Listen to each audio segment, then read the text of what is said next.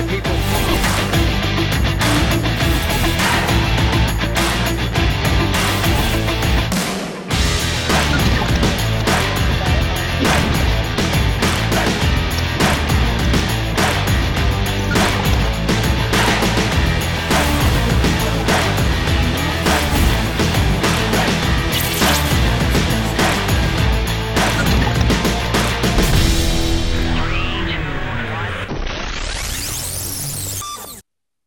All right. Welcome, everybody. Today is August the 18th, 2022. Welcome to another episode of Counterspin. It's great to have you with us. Of course, Kelvin, you'll notice, is not with me. He is working on a story, and he will be hopefully bringing some big bombs to drop very, very soon, which is, of course, a good thing because we've got momentum. The whole freedom movement has had a great week this week in New Zealand with, of course, the mainstream media here, Stuff Circuit dropping that 1 hour fizzle and flop, as we like to call it. They called it Fire and Fury, but it was just an absolute hit piece amongst, to discredit anybody who is speaking out against the mainstream narrative. And of course, they didn't have any experts that, come from our side. They didn't have any experts at all. They tried to just discredit people like us who like to talk to the experts, and other people like Carleen Heriota and Damien Dement. And of course, Voices for Freedom, Chantal Baker, and also Kyle Chapman as well, just basically trying to say that everybody was white supremacist, far right, just trying to do character assassination at this point, which I think has come back to bite them in the bum. And I think they have given everybody some great advertising. We did, if you didn't catch it on Sunday, we did a rebuttal to it, a 3-hour rebuttal with many of the people that featured in that documentary. So if you missed that, it is episode 70 in our lineup. You can go to band.video or counterspinmedia.com to see that. Now, if you have liked what's happening this week, then please do consider getting behind us because, as you all know, this is an information war and they have really tried to pull out their big guns. But as we like to say, they throw a pebble and we throw back the nukes. So we're not going to stop. We thought today, tonight on this episode, we would bring you some people who are experts in their field, and they are the people that Paula Penfold, the reporter and the researcher of that documentary, she should have spoken to some of these people. There's a whole plethora of people that she should have been speaking to. So we will have Cindy de Villiers from the New Zealand Doctors Speaking Out with Science, and also Dr. Guy Hatchard from the Hatchard Report. But before we bring those two on to discuss the COVID narrative and the information that the documentary should have had on, we will talk to Steve Evans from Families for Justice. He has been following the Royal Commission of Inquiry into Faith and State-Based Care.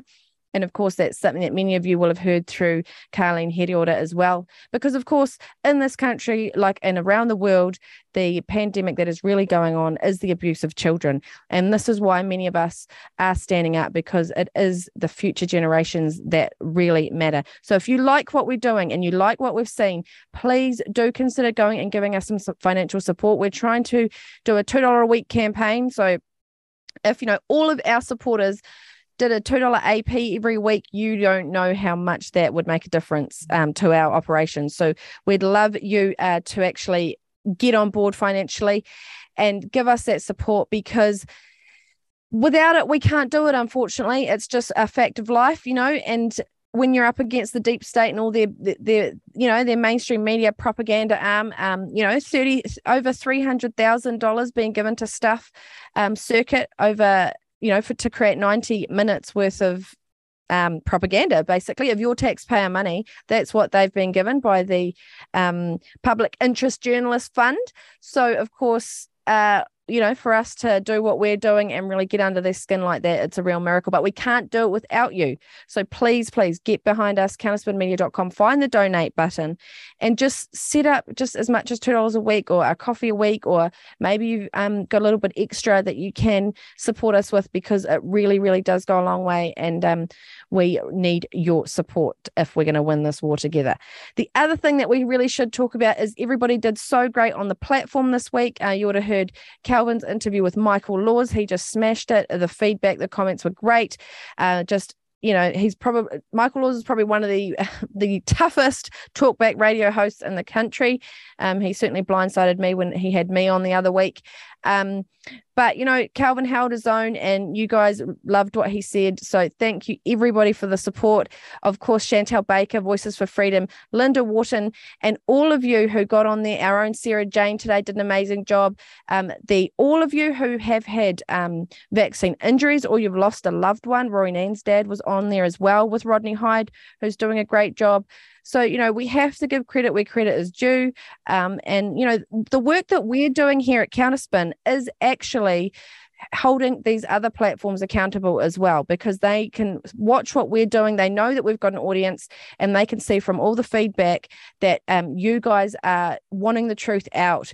And congratulations to all of you who rung Talkback as well. All of you who are standing for your local council, who have put your name forward. You're doing a phenomenal job.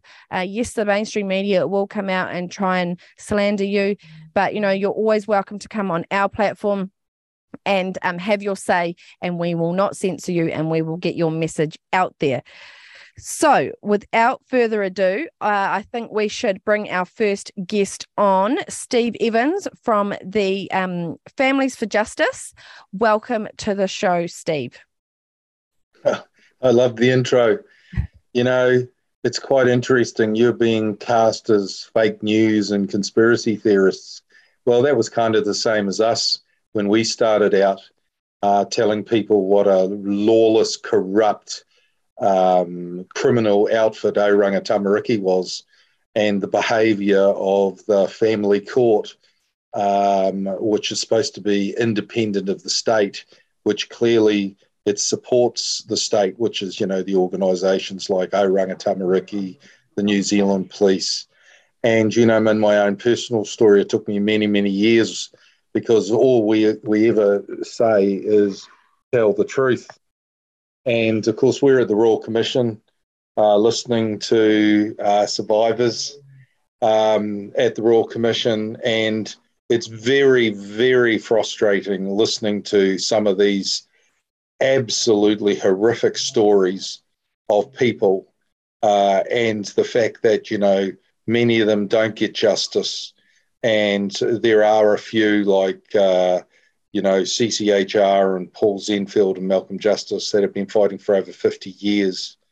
And it still amazes me today in that particular part of the Royal Commission that when I talk to the average people in the street, they do not know that New Zealand was the first Liberal government in the world to be chastised for torture of children using electrification on their genitals. And what's come out, of course, in the Royal Commission is that there is a very, very horrible side of New Zealand that's been covered up. And I think the CCHR, the Citizen Human Rights Group in Lake Alice, when you looked at that particular case, you saw that the failures were all the professionals that were paid for by the state that attracted taxpayers' money to perform their jobs and duty of care, and they totally failed. Police lied. Police failed to do those investigations. The medical people, they covered it up. The psychologists, the education people, social welfare, child, youth and family. And of course, if social workers lie in the court or to other professionals like the police, they are believed over the voices of the children. It's just an absolute appalling behaviour because the systems that have been set up by the state are, well, you can't complain. I've made numerous complaints with various organisations in my own case, two with the Ombudsman. They won't even open the file. I've been complaining to ministers in the education area since 2006. They closed the file. And it's all coming out that no one is believed, only the state.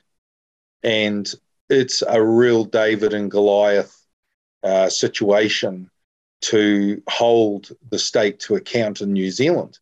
And in fact, a majority of us have basically given up on the justice system in New Zealand.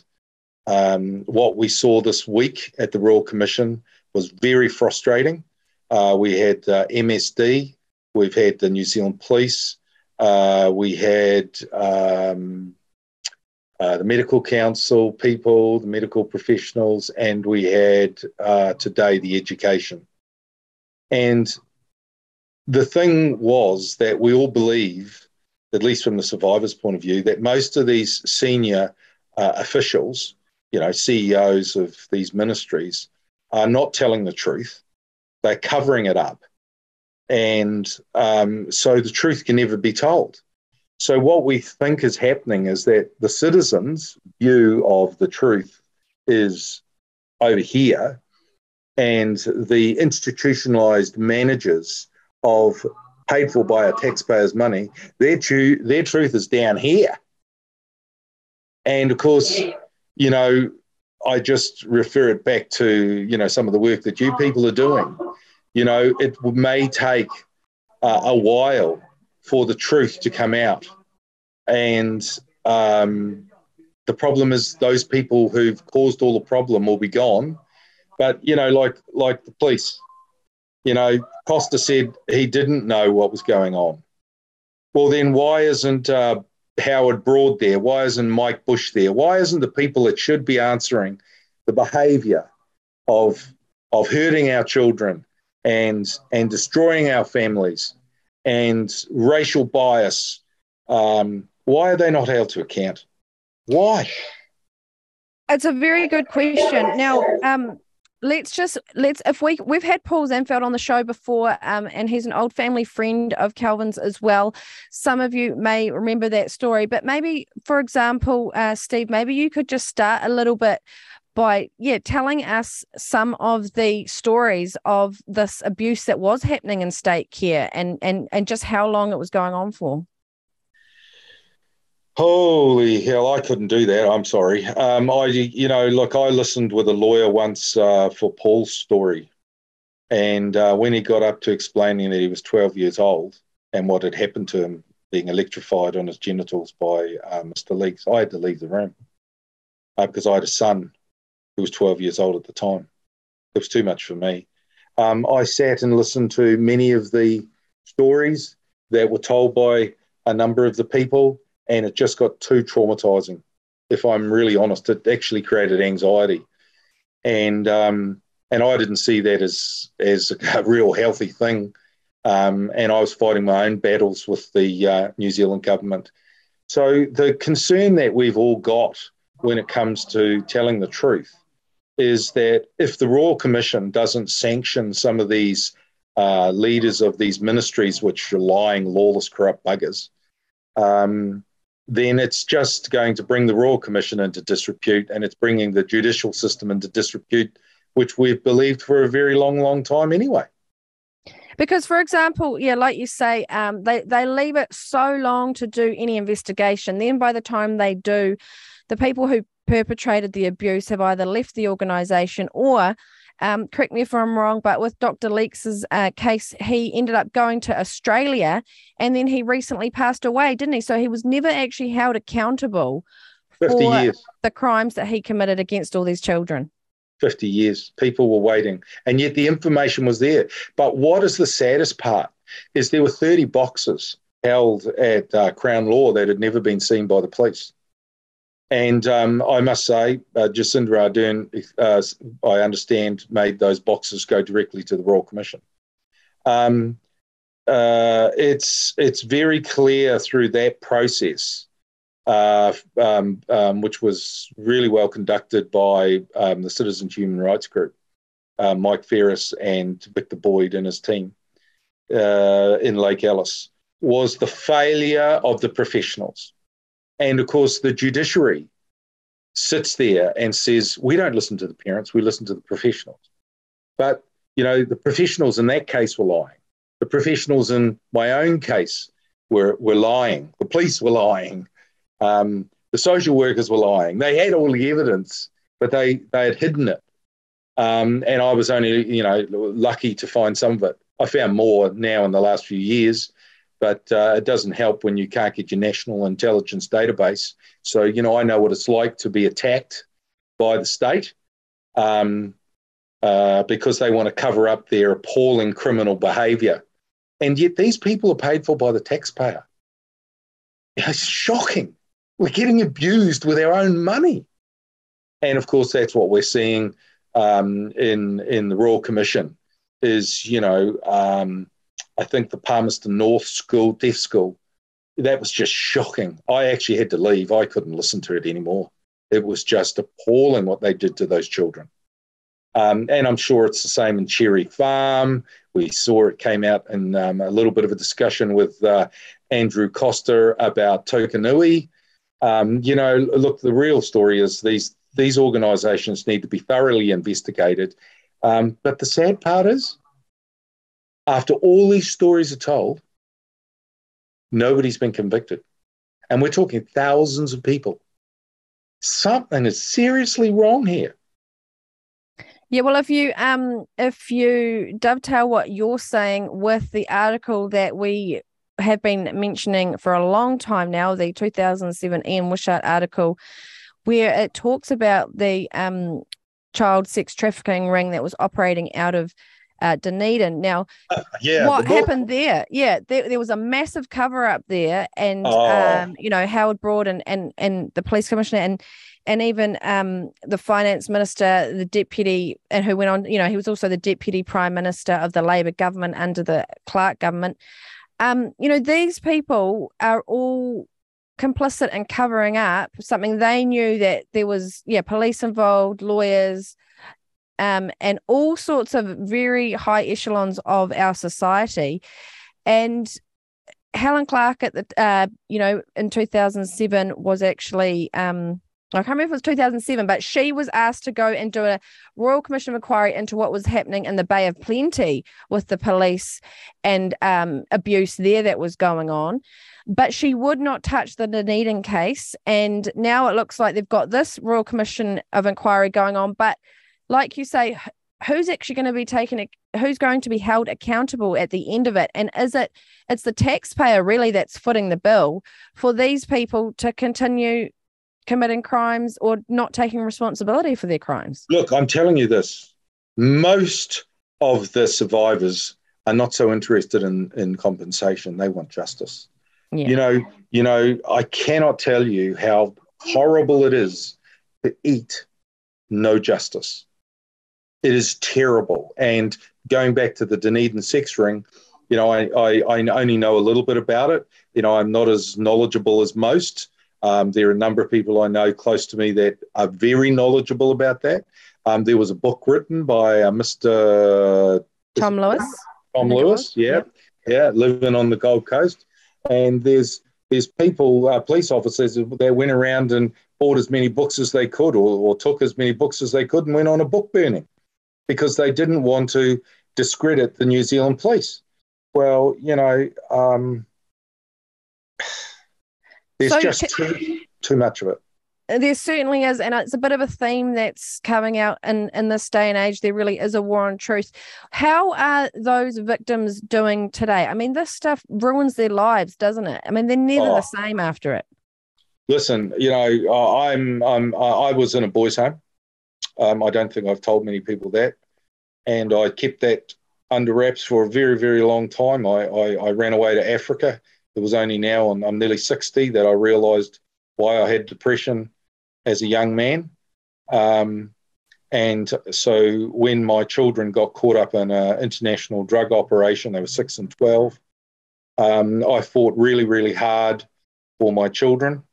And I spent nearly 8 years in the family court.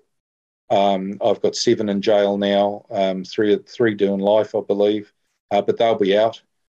And not one of the police officers that served me, I think I got 3 or 4 trespass notices from police stations because I was reporting the drug dealer breaching bail around my kids. None of them been held to account. You can't even get the IPCA off their lazy ass because they protect the police too. It's terrible. The chances of getting justice in New Zealand, I would say, is, it's a real David and Goliath operation. But I think Paul made the right choice. You can't get justice in New Zealand you have to go offshore and you have to work with the United Nations. You will not receive justice in New Zealand. The cronyism, if the Royal Commission doesn't do something about how these leaders of the ministries are abusing us with our taxpayers' money, then they're bringing the Commission into disrepute. And they will have wasted all the money, the millions of dollars that they're spending on this Commission, because people will know that, you can just go around abusing people. Look, the biggest abuser in New Zealand is the state, by far. At least from all the information I've got, whether you go to corrections, whether you go to Oranga Tamariki, whether you go to education, it's the professionals that are failing, who are all paid for by the government, our taxpayers' money. It's just shocking. The Taxpayers Association of New Zealand, I cannot believe they don't complain about the abuse of our taxpayers' money. And so just before we wrap up, what is happening with Oranga Tamariki now and them wanting, and the government actually voting to get rid of the Children's Commissioner? What's going to happen and what's your perspective on that? Well, whoever wrote the bill must have been smoking little green cigarettes. Honestly, it showed quite clearly to me and to many others, with 400 people against and I think 8 for, that democracy is dead in New Zealand. So what was sad for a lot of us was that, we had to get rid of National because they were terrible. Paula Bennett, no housing crisis, idiot, right? And then we many of us pushed for Labor, and we got the Royal Commission. Thank you. And then they go and they put together these Oranga Tamariki bills, and they are just totally out the gate. They want to give a huge piece of control to the Education Review Office, which can't even run education properly. I mean, look at the tens of thousands of kids, including my son, who's 15, who we've just discovered, and I pay going to, sadly, a Catholic school. It reads at the age of a 9-year-old. And it's taken me 3.5 years of complaining. My children have been disadvantaged because I thought that a religious private school would be able to do a better job than a state school. Well, yeah, and speaking of the religious private schools, we won't have time to go into it too much, but over the last, few months, there have actually been some really big stories coming out from those schools about, again, the decades sexual of abuse. Yeah, the sexual abuse that was going on by the teachers or the priests. Shocking. But, when we come to the religious stuff, and you talk about you being written off as a conspiracy theorist or a white supremacist or whatever, it's taken 3,000 years, maybe even longer, to out the churches for their unbelievable abuse, sexual abuse that they did to children, girls, boys, nuns, whatever. It was a boys' club.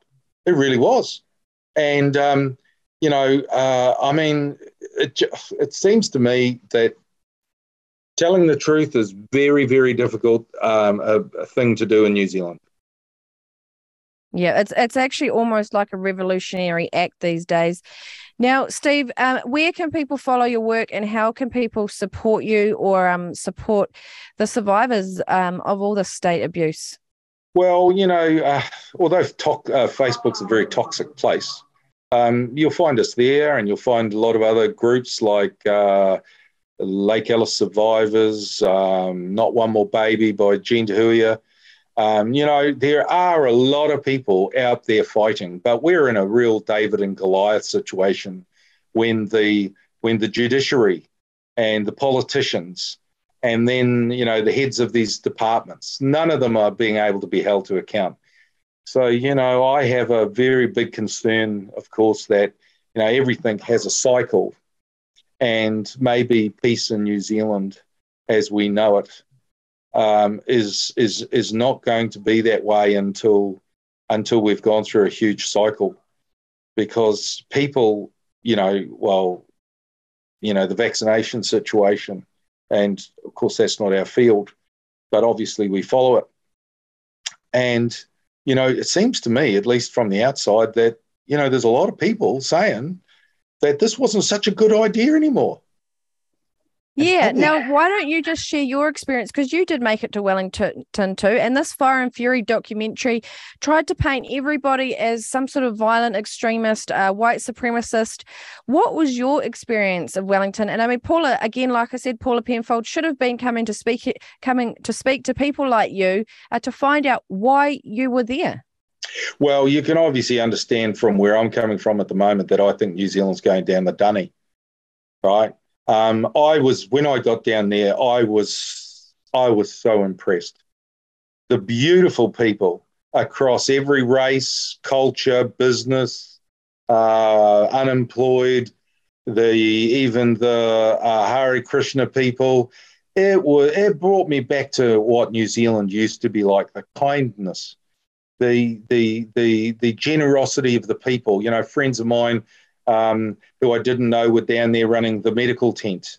And then, of course, sadly, you saw the dirty cops, do what they did. See, I can't understand how the lawn, which is outside the House of the Parliament, which is the House of Representatives, right? Our people's representatives, that we can even possibly be trespassed from there. When you've got the likes of, the silly idiot that put on the sprinklers. Well, he's protested outside the Parliament. It's just shocking.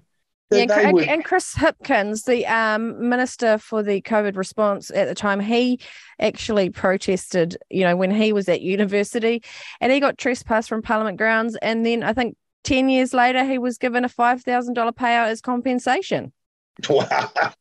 Yeah, show me the money, because it's our taxpayers' money. We're funding these bloody criminals that are running our country. And I've got to say this, I don't believe the politicians any longer run the country. It's the head of their ministries. They are professional, business-oriented people who are institutionalized, and it's all about them and their salaries. Look, the head of the State Services Commission that appoints a lot of these heads is on $660,000, a lot more than the Prime Minister. Peter Hughes, where'd he come from? MSD and SIFs. And I've got a real bitch at Child, Youth and Family for using my kids in a drug operation.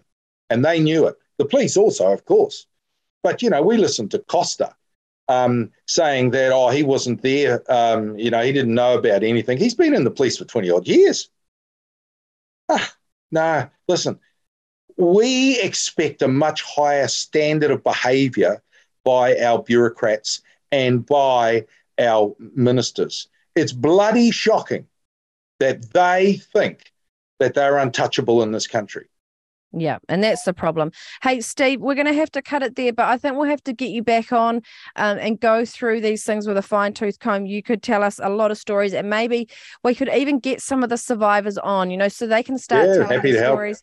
Just like we need people who have been injured by these vaccines, we need to put these people in front of the public so they can hear it direct from the horse's mouth and actually realize that their taxpayer dollars is funding some really dark stuff. So we really appreciate you coming on.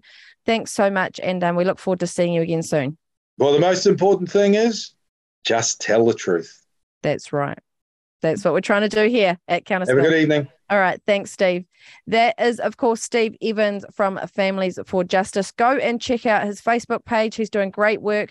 The Royal Commission of Inquiry into Faith-Based Care and State Care continues. And that, of course, is a big part of Carleen Hediorda's work. And she was one of the protagonists in the scathing hit piece, Fire and Fury, that was a complete flop. But, they did not go and talk to people like Steve, who for years have been working with victims of this abuse and exposing the corruption in the judicial system and the police. And, where was Paula Penfold actually going and talking to these people and asking about their experience? It was a very shallow piece of journalism. I don't think anybody is actually seriously calling it journalism. It is a propaganda piece. So we're going to play a little word from our sponsor, hopefully, Ouchie Powder. They are a great company. They are patriots, freedom lovers, and their product is great for all your cuts and scrapes. It helps coagulate the blood. It's all natural, and you can go and check them out at ouchiepowder.com. Let's see if we can roll that little sponsor. Mama, I have an ouchie. It's okay, Mama will fix it. Simply shake ouchie powder directly onto the wound. The natural antibiotic properties of ouchie powder will sterilise the wound. Once the powder is applied, wait a few seconds while the ouchie powder absorbs the excess blood and forms a protective layer sealing the wound. Thanks, Mum. Can I go play now? Ouchie powder fixes wounds fast.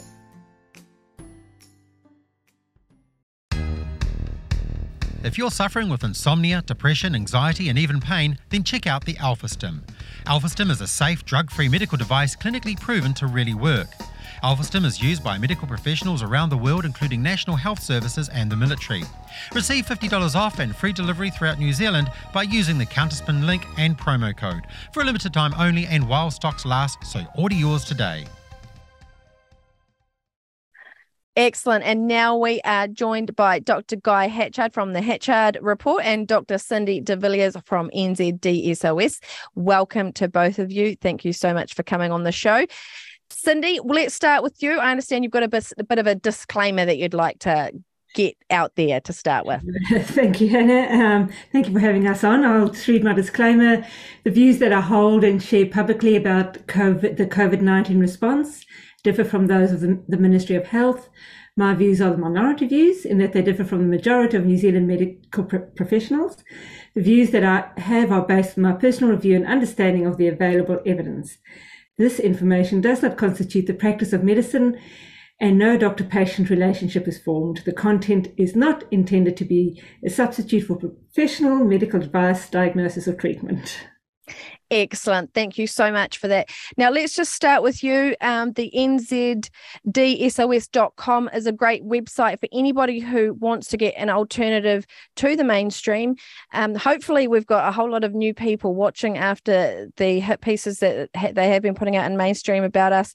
But, you know, New Zealand Doctors Speaking Out with Science is one of the leading groups here in New Zealand that has the experts, that have the research. They're in touch with their colleagues overseas. They're always up to date with the latest studies, and they know exactly what's going on. But Paula Penfold and the team at Stuff failed to interview any of them, and that was glaringly obvious to anybody with a brain that they didn't have any experts represented on there.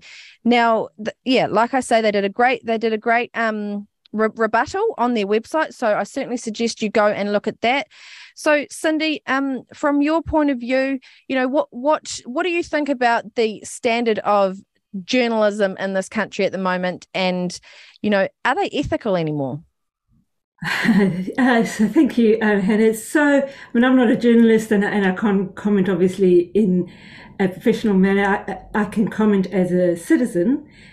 It just seems to me that there is such a blinkered view, and that, you know, 2 years ago, or 2.5 years ago probably, we would have never believed what is happening. And, you know, even in the science field, when so-called science journalists are putting their pieces out, I mean, you would never, I had never in the past seen where only one expert was quoted. And so I feel that we've lost our way, both in medicine and in journalism, and maybe even as humans. We've lost our way, and we've become so ingrained in the way we think that we're not considering what we're doing and how that's affecting not only ourselves, but our families and the rest of humanity. So, you know, from an ethical point of view, when you are so dogmatic about something, you immediately lose your ethics, and it behoves all of us to just take a step back and to open our eyes and open our minds and try and see things from another point of view. Yeah, definitely, because there's certainly been a lack of any serious debate. I mean, how far have NZD SOS actually got with the mainstream? I mean, you guys have been writing to every single media outlet, all the government departments, and I mean, what response have you had? Have you ever been invited to have a friendly debate with any of the experts they trot out? No, not at all. I mean, the most mainstream we've got was on Sean Plunkett's show yesterday, which was hosted by Rodney Hyde. But yeah, we send out our press releases to all the media outlets. We certainly get no. We don't get published anywhere. We don't get asked for interviews. We occasionally, you'll find us in some of the alternate media, but that's about it. And let's bring you on here, Dr. Guy Hatchard. What was your initial response to this Fire and Fury hit piece that came out? And why weren't you invited? Why weren't you on there? You've been putting out great work around the statistics and all the information.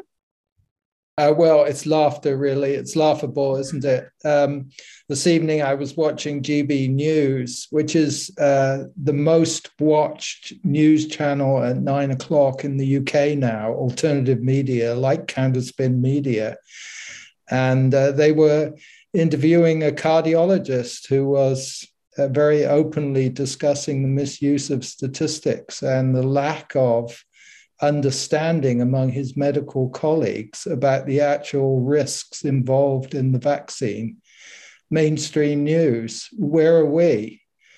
We're still stuck in some government-sponsored program, which Stuff calls The Whole Truth, which is seeking to undermine anyone who speaks up and asks questions. It's laughable.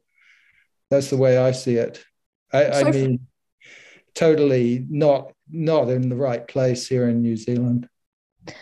From your point of view, what would, if they had asked you for an interview, what would you have told them were the most important pieces of information that the New Zealand public needed to know right now, either about the COVID statistics that the government is putting out, or the statistics now about what's happening to those who have been double jabbed or boosted, double boosted? Well, they're not keeping the right information. So on the death certificate, there's no notification of whether a person has been vaccinated or not. So we have very high all-cause mortality at the moment. It's record, and it's a long way above the record. And the studies or the figures that have been brought out in the UK show that these extra deaths are predominantly among vaccinated people. We aren't keeping those kind of records.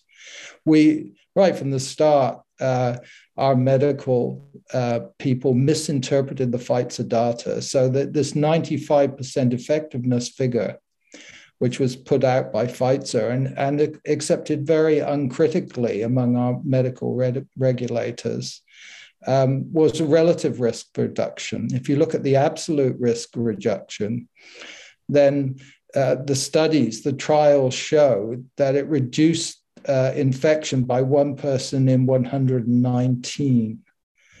That was 0.84%. So it was a misuse of figures and a misplaced faith in the whole notion of vaccination. And the mainstream media have sort of swallowed up these scientific fallacies. Let's look at mainstream in medical publishing now. The New England Journal of Medicine raising red flags, the British Medical Journal saying they want to see the Pfizer data themselves. They don't want to accept Pfizer's word anymore. So what this government has to do is detach itself from being totally dependent on its internal medical experts, so-called experts, and start to take some independent assessment of this kind of information. And one of the very important reasons for this is that MedSafe belongs to ICMA, the International Coalition of Medicines Regulatory Authorities. ICMA is fed data directly by the pharmaceutical big pharma, basically. And that comes straight into the heart of the people who are advising our government. And they basically receive templates. You should be doing this. And they turn to the government and say, you should be doing this. And the government say, well, we've talked to the experts. And the government made a huge mistake when they had this one source of truth concept. Totally distorted our society, our scientific way of carrying on and assessing information. And now is the time. Other countries are detaching themselves now from this medical hegemony. It's almost like a medical dictatorship, and it's sort of a whole structure of misplaced faith. The word vaccination has got a sort of mystique. Traditional vaccines have been, relatively speaking, free of serious adverse effects. And that's another discussion. But I mean, compared to mRNA vaccines, mRNA vaccines have unprecedented side effects, and even the Pfizer trials showed this. If you revisited the data, which people have started to do, it suddenly become apparent that you have a higher risk of hospitalization from side effects of mRNA vaccination than you have from COVID. This is the Pfizer trial data, which serious medical people are looking at and being critical about. But Pfizer are still trying to hide the data in its totality. And that's what I find absolutely insane, because so you've got all the Pfizer documents that were released under a court order because they wanted to keep them basically hidden for 75 years. And then you've got people like Sean Plunket on the platform today basically saying it's a conspiracy theory.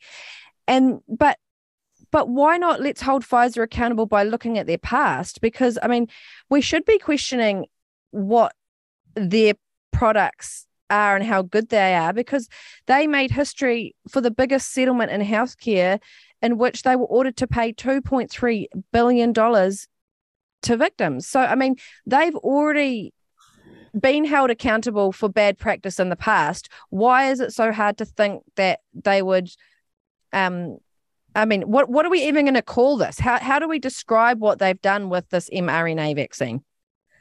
It's malpractice, and that's why the British Medical Journal wants to see the internal communications between Pfizer executives. Excellent. So this is mainstream people calling these people out. This is not fringe groups. These are asking serious questions. That's great. And coming back to you, Cindy, because of course there was big news coming out of the CDC as well. And New Zealand throughout the pandemic has always, plandemic, I suppose we should call it at this point, but they are constantly saying, we look to overseas for our experts and our information. And, a big part of that was the CDC and the World Health Organization. But why don't you tell people the latest news from the CDC if they haven't caught up with it? Yes, thank you, Hannah. And it is incredible that it's just nowhere on the mainstream media. So the CDC came out, I think it was last week, just saying that for COVID prevention, the recommendations are no longer differentiate between a person's vaccination status. So basically, whether you're vaccinated or not doesn't really matter anymore. So they've come out against asymptomatic testing. You don't need a quarantine if you've been exposed to the virus. And people can, they've said students can stay in class after being exposed to the virus if they're not sick. So, this is just plain common sense, and it's, should be headlines around the world. The pandemic's over. It's over, guys. All right, you heard it here from Cindy. The pandemic's over, guys. If you're just tuning into Counterspin, you are getting tomorrow's news today. And like Guy was saying, Cindy, the rest of the world seems to be getting on, but New Zealand's still in a medical dictatorship. I mean, what are your colleagues around the world saying? What is life like for the average person now? Well, it does depend on where they're at, and it is quite variable. So obviously, as Guy was saying, in the UK, it's pretty much over. Canada, we would have seen that there's increasing numbers of doctors dying after their fourth jab, so they're still struggling. But generally people are moving ahead, and it appears as if New Zealand and Canada, for some reason, are just sticking to their guns or determined to continue with the narrative, and it's really hard to figure it out. I mean, we're one of the, we still can't see people in person, in New Zealand. It's just incredible.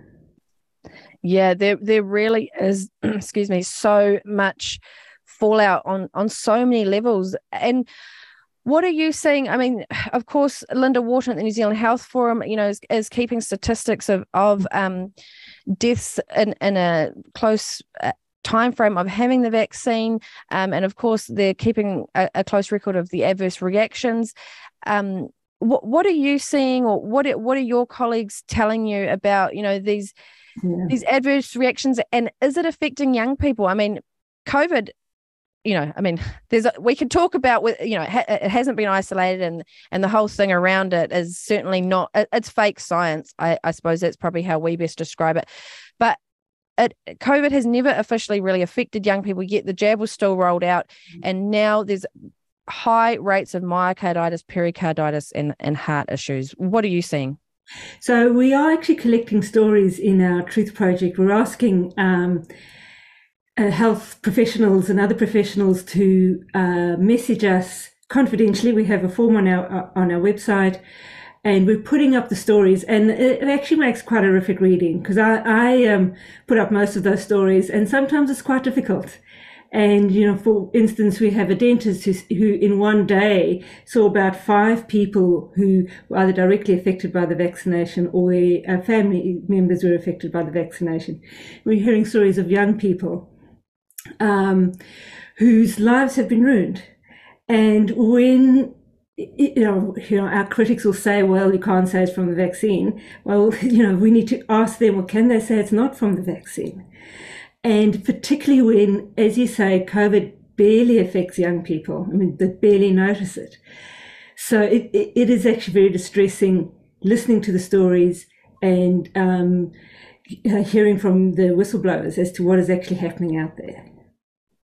Absolutely. And what about you, Guy? What statistics have you got, and where are you looking for the adverse reactions? I mean, can we just break down to people who again think this is all a conspiracy theory? They think, I actually spoke to a journalist last week in Christchurch from stuff again, but that they say, firstly, he said he doesn't look at the data. Secondly, he said that the data that our side has must be wrong.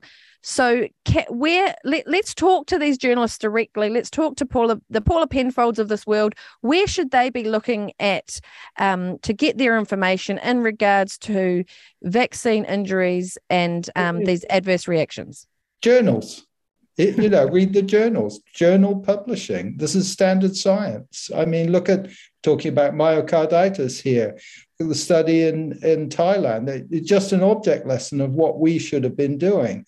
The study of 300 adolescents aged 13 to 18, just recently published, after their second jab, just before the jab, 3 days, 5 days, 7 days, 14 days, they were subjected to a battery of tests designed to detect cardiovascular irregularities, so microbiological tests, cardiograms, and so on.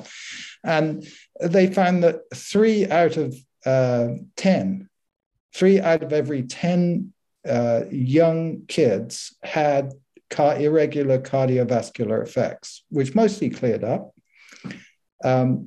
But nevertheless, these cardiovascular effects, they have long-term consequences. We should have been doing objective effects. So we had Ashley Bloomfield estimating, and we're seeing a lot of estimating in New Zealand, saying he thinks, or the Ministry of Health thinks, that 3 out of 100,000 people are affected, have cardiovascular effects from the vaccine. Well, objective measurements, not subjective assessments. 3 out of 10, that's 10,000 times more than what the government is trying to pass off to the people as a science. Absolutely has to be objective measurements. And people are starting to do these more exactly. We had a study this week, that stuff should definitely read, coming out of Iceland, which is showing that the unvaccinated are vastly predominantly suffering from the reinfections. And more worrying still, this is particularly affecting young people. So reinfection with COVID means you've got COVID and then you get it again and then you get it again. Who's it affecting? Young people. Well, they never should have had the vaccination in the first place because they weren't at risk, and now they are at risk. So what happened was we totally underestimated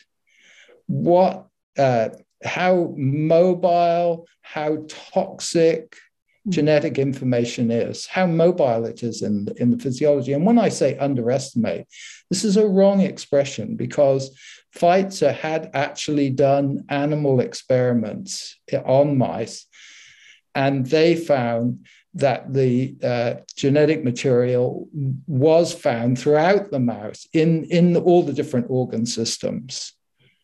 And they ignored it, and they said this can't happen in humans. And now we see this week that CDC have quietly deleted from their website the suggestion that the mRNA and spike protein disappear quickly from the system, because it doesn't. It persists, it's toxic, it interlocks. You see, it's intelligent. It's, in a way, it's kind of alive. It locks into the body's physiological system and it starts to cause problems. And these can be very serious problems. And that's what the data coming out of the UK is, that there are serious problems which are being hidden because they weren't being counted. And we have to start to count them. We have to start to put the vax status on the death certificates. We have to take a serious look, and we have to have independent debate. And that was what was so worrying about Fire and Fury, is it was obviously intended to stifle debate, to stifle any kind of serious questions. And I'm someone who supported the government. I supported the government's pandemic policy. A lot of scientists like me are now speaking up because we look at the data. We're scientists. We're not, the medical profession was very sleepy about this. Of course, they got wrong information. Absolutely. And the government apparently got wrong information. But we can't be so naive. You started off saying, well, Pfizer has a history. Well, since 1950, there have been some 246 drugs withdrawn from circulation because they don't work and they cause bad side effects. Well, we should have known. I mean, this is normal. It's not unusual, this situation where we have a drug introduced that then it's discovered it doesn't work. And in some cases, there's malfeasance involved. So this is normal. The medical profession has fallen asleep on this. We have to wake up, be more protective of people, be more protective in New Zealand as a country. We're vulnerable. We're a long way away. We haven't got every kind of facility in New Zealand because we're a small country. So we rely on a lot of overseas data and information and equipment and so on. But we can't do so naively. We have to be awake. And that's why I support everything that you're doing at Counterspin Media, because you're allowing people to speak. People have a right to speak. Yeah, and that was the great thing about the Let's Not Forget tour. People just wanted to speak. People just don't like the restrictions and they want to be heard. And I think, Cindy, that's a big reason, isn't it, why everybody went to Wellington? I mean, like you guys said in your rebuttal, like people literally felt like they had nowhere else to turn. They were not being listened to. I mean, why do you think it's taking so long for the medical fraternity to actually wake up? Oh, yeah, that's a very good question. And I think it's quite multifaceted. So, on one hand, just practically, if you speak out, you're going to get investigated by the medical council. And, besides of all the, even if you're exonerated, there's all the shame that is involved with that, particularly with your colleagues, etc. So, from the day we enter medical school, we are aware that the medical council is there and that we have to, what we call, practice defensively. And so we do that from day dot. So, doctors can lose their livelihoods, they can lose their homes. So that's, it is a very big reason. The standing with colleagues, I think, is important, how people perceive you, and if you're perceived as an anti-vaxxer. So, again, for some reason, this anti-vax slur has been applied indiscriminately. And the last thing any doctor wants is to be considered an anti-vaxxer. So there's that. And then I think there are some doctors who truly believe that there is a terrible pandemic out there and that the only way out is this vaccination. And yeah, maybe they've got the wrong information. So, we are trying to find ways to very gently speak to our colleagues, and maybe not so gently sometimes, and just try and nudge them into maybe just looking at a different point of view. And I think really it comes from the public, and the more that the patients go to the doctors and say, hey, would you mind just have a look at this? I'm really curious, and I'll pay you for your time. We'll do it in my consult. Then maybe we can slowly start to move the needle. Yeah, and what about as we bring this to a wrap up tonight? There's a lot of people now, I think, as well, who either they fully believed that, taking the vaccine would save them, or they were actually seriously coerced into taking it just to keep their job and to maintain, their family life. What do you say to people who, have taken this toxic concoction, basically, and now, they're starting to feel like, oh no, maybe I've done the wrong thing? Look, I'm not particularly religious, but we are wonderfully made, and the body has got huge healing powers.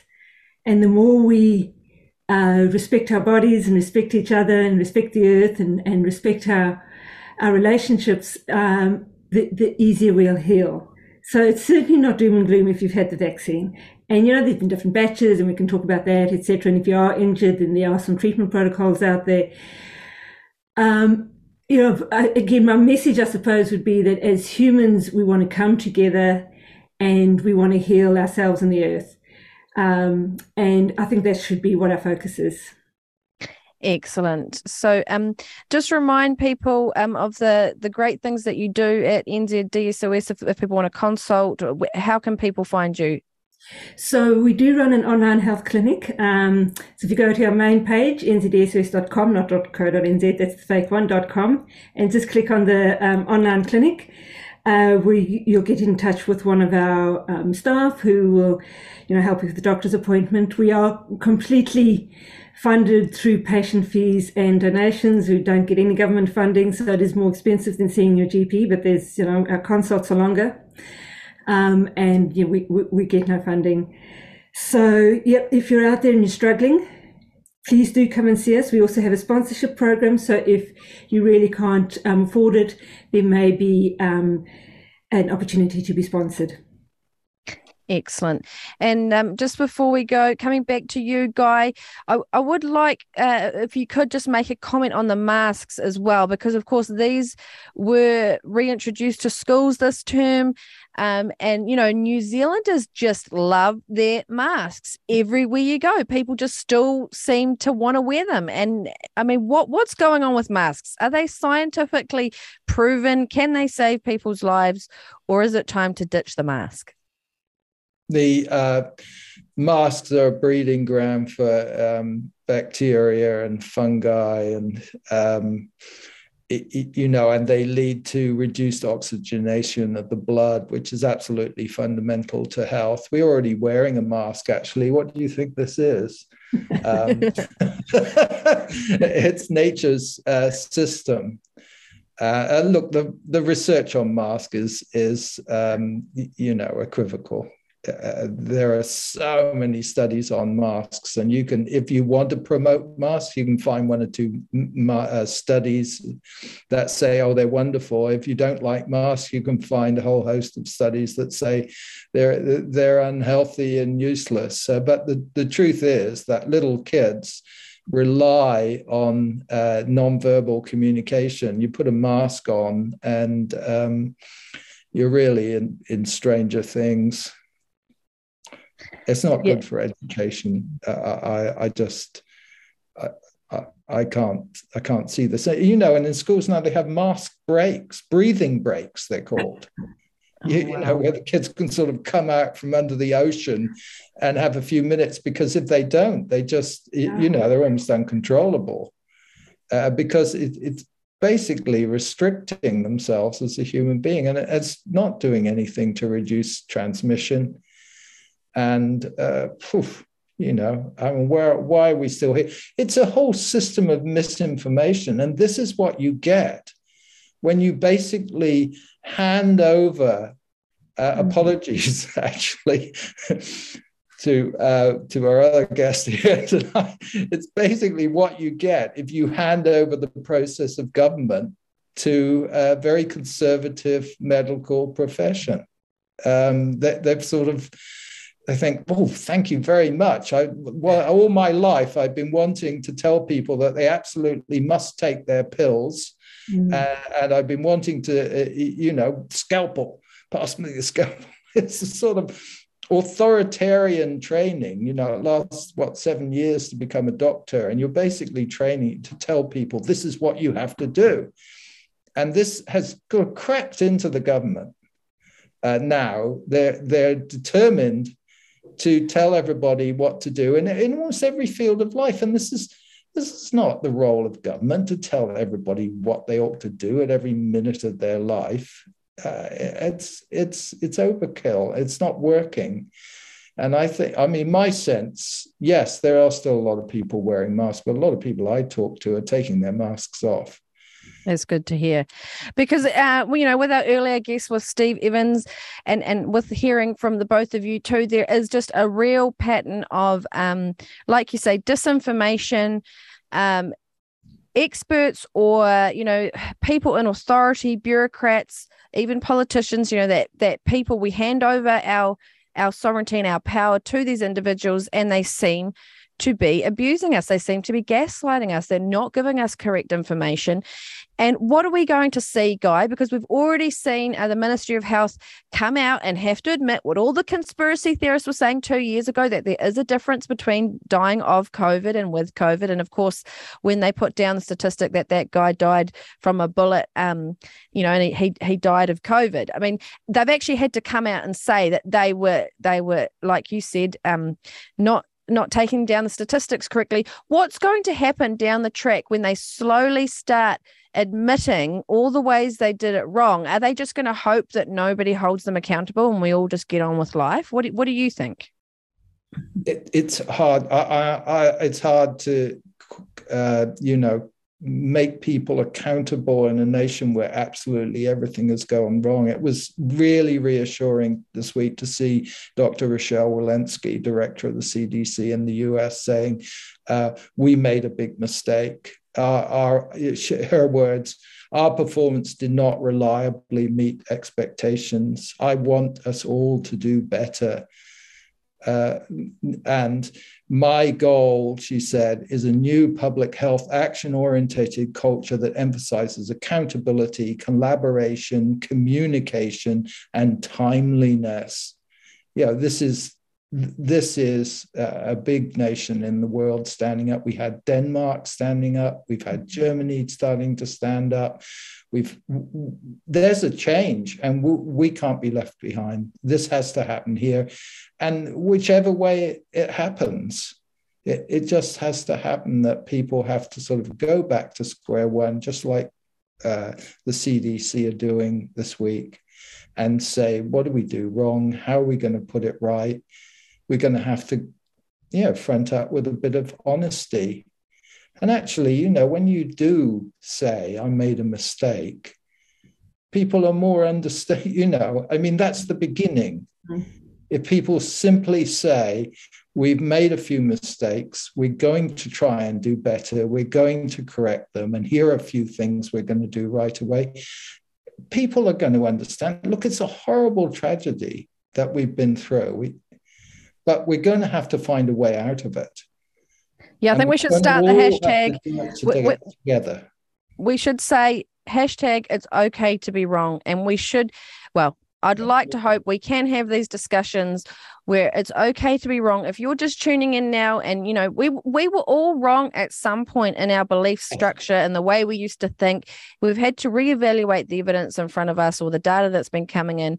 And we've had to say, oh, I got that wrong. Okay, where to from here? And let's make a solid effort to rectify the situation so that this can never happen again. Now, Guy, tell us where people can find your work. You're doing amazing, and I really highly recommend people go and seek you out. Hatchardreport.com. You can sign up there, get a regular email. You can just visit the site. And we put out and there are quite a few people working on this. We put out scientific information every couple of days, keep you up to date with pandemic publishing in scientific journals. Excellent. Yes, and you too, and your organisations are where Paula Penfold should be getting her information. You both should have been on that documentary, and any journalist in New Zealand right now should be coming and seeing you guys. So thank you so much for coming on the show. Really appreciate you bringing your expertise, and we look forward to the mainstream media reaching out to you and you actually helping the country heal from what has been a really traumatic past couple of years. Thank you both for your ongoing work and your commitment to truth. Really appreciate it. Thank you, Hannah. Yeah, thank you. All right, there you go, ladies and gentlemen. Thank you so much for tuning in. What a great panel of guests this evening. They are all experts in their field. They are living it day to day, and this is the crisis of journalism in this country when they can't even find people that we can find. I mean, if we can find them, you guys can find them. And we really need to lift our game. To any medical experts out there, again, it's not too late to just look at the data, take a breath and realize that something has seriously gone wrong, and reach out to these organizations. They will support you through this transition. And to anybody else who's out there standing up for truth, and you're getting smashed in the mainstream media like we did, this is a win. This is great. This is just giving more people out there in the world access to start questioning, because that is the way people are going to learn. They won't learn by me sitting here telling them they were wrong or smashing them over the head with information. They have to start asking the questions themselves and seeking out those answers and finding wonderful people like our experts on the panel tonight to actually help them understand what's going on internally and externally. But I know most of you who are regular watchers of Counterspin, you guys are totally on that quest. It is a time for the Great Awakening and finding out the truth and healing inside and out. So I really congratulate all of you in the truth movement this week and in the freedom movement. You've done a phenomenal job. You should all be just so absolutely proud of yourselves. And I'm so proud of Calvin for taking on Michael Laws. Like I said at the beginning, he is one of the hardest people in talkback radio. And I think him showing that courage and not shying away and showing that, you can overcome fear, you can stand strong. And look, that's what Counterspin's all about. We're the tip of the spear. We know that we say the things that many won't, and we won't be scared. We're not going to be shut down. And that's why we need your help. So if you like what we do and you want us to keep being strong and not you know, we're straight up the guts, as people like to say. We like to tell it as it is. So if you like that style and you want to support us, please do go to counterspinmedia.com and think about making a regular contribution, because like everybody who's doing this work, we're doing it for the love. We don't have, big backers. We don't have Steve Bannon or Alex Jones, as they like to try and insinuate. But we do need your support, because after all, this platform is by the people, for the people. So I can't wait to have Calvin next to me again. And we look forward to continuing the truth next week. Don't forget, Wellington, obviously, this weekend on Saturday, the Freedom Rights Coalition holding their People's Court. So do go and check that out if you can. It sounds like it's going to be a wonderful event. There are convoys going from the top of the North Island to the bottom of the South. Go and check the Freedom Rights Coalition out on Facebook and obviously their website. Hey, and of course, it's the same old here in the truth movement in New Zealand. We may not always agree with each other 100%, but if we can focus on those main points that bring us together, then that's the way we're going to win. I mean, heck, me and Calvin never agree 100% on everything either. So, but that's the beauty of freedom of speech and the freedom to think, and we should use those while we still can, because who knows how long we'll still have that ability. So enjoy your weekend. Thanks for watching, and we look forward to seeing you out there in Wellington if you can make it. Thanks, guys. Good night. You can find Counterspin, New Zealand's media revolution, at counterspinmedia.com. And now, on the InfoWars Network, at band.video.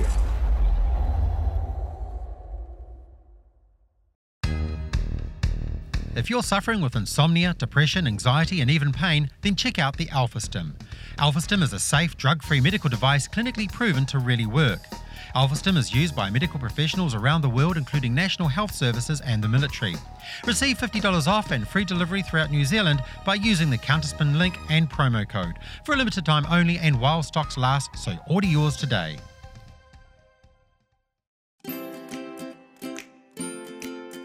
Mama, I have an ouchie. It's okay, Mama will fix it. Simply shake ouchie powder directly onto the wound. The natural antibiotic properties of ouchie powder will sterilise the wound. Once the powder is applied, wait a few seconds while the ouchie powder absorbs the excess blood and forms a protective layer sealing the wound. Thanks, Mum. Can I go play now? Ouchie powder fixes wounds fast.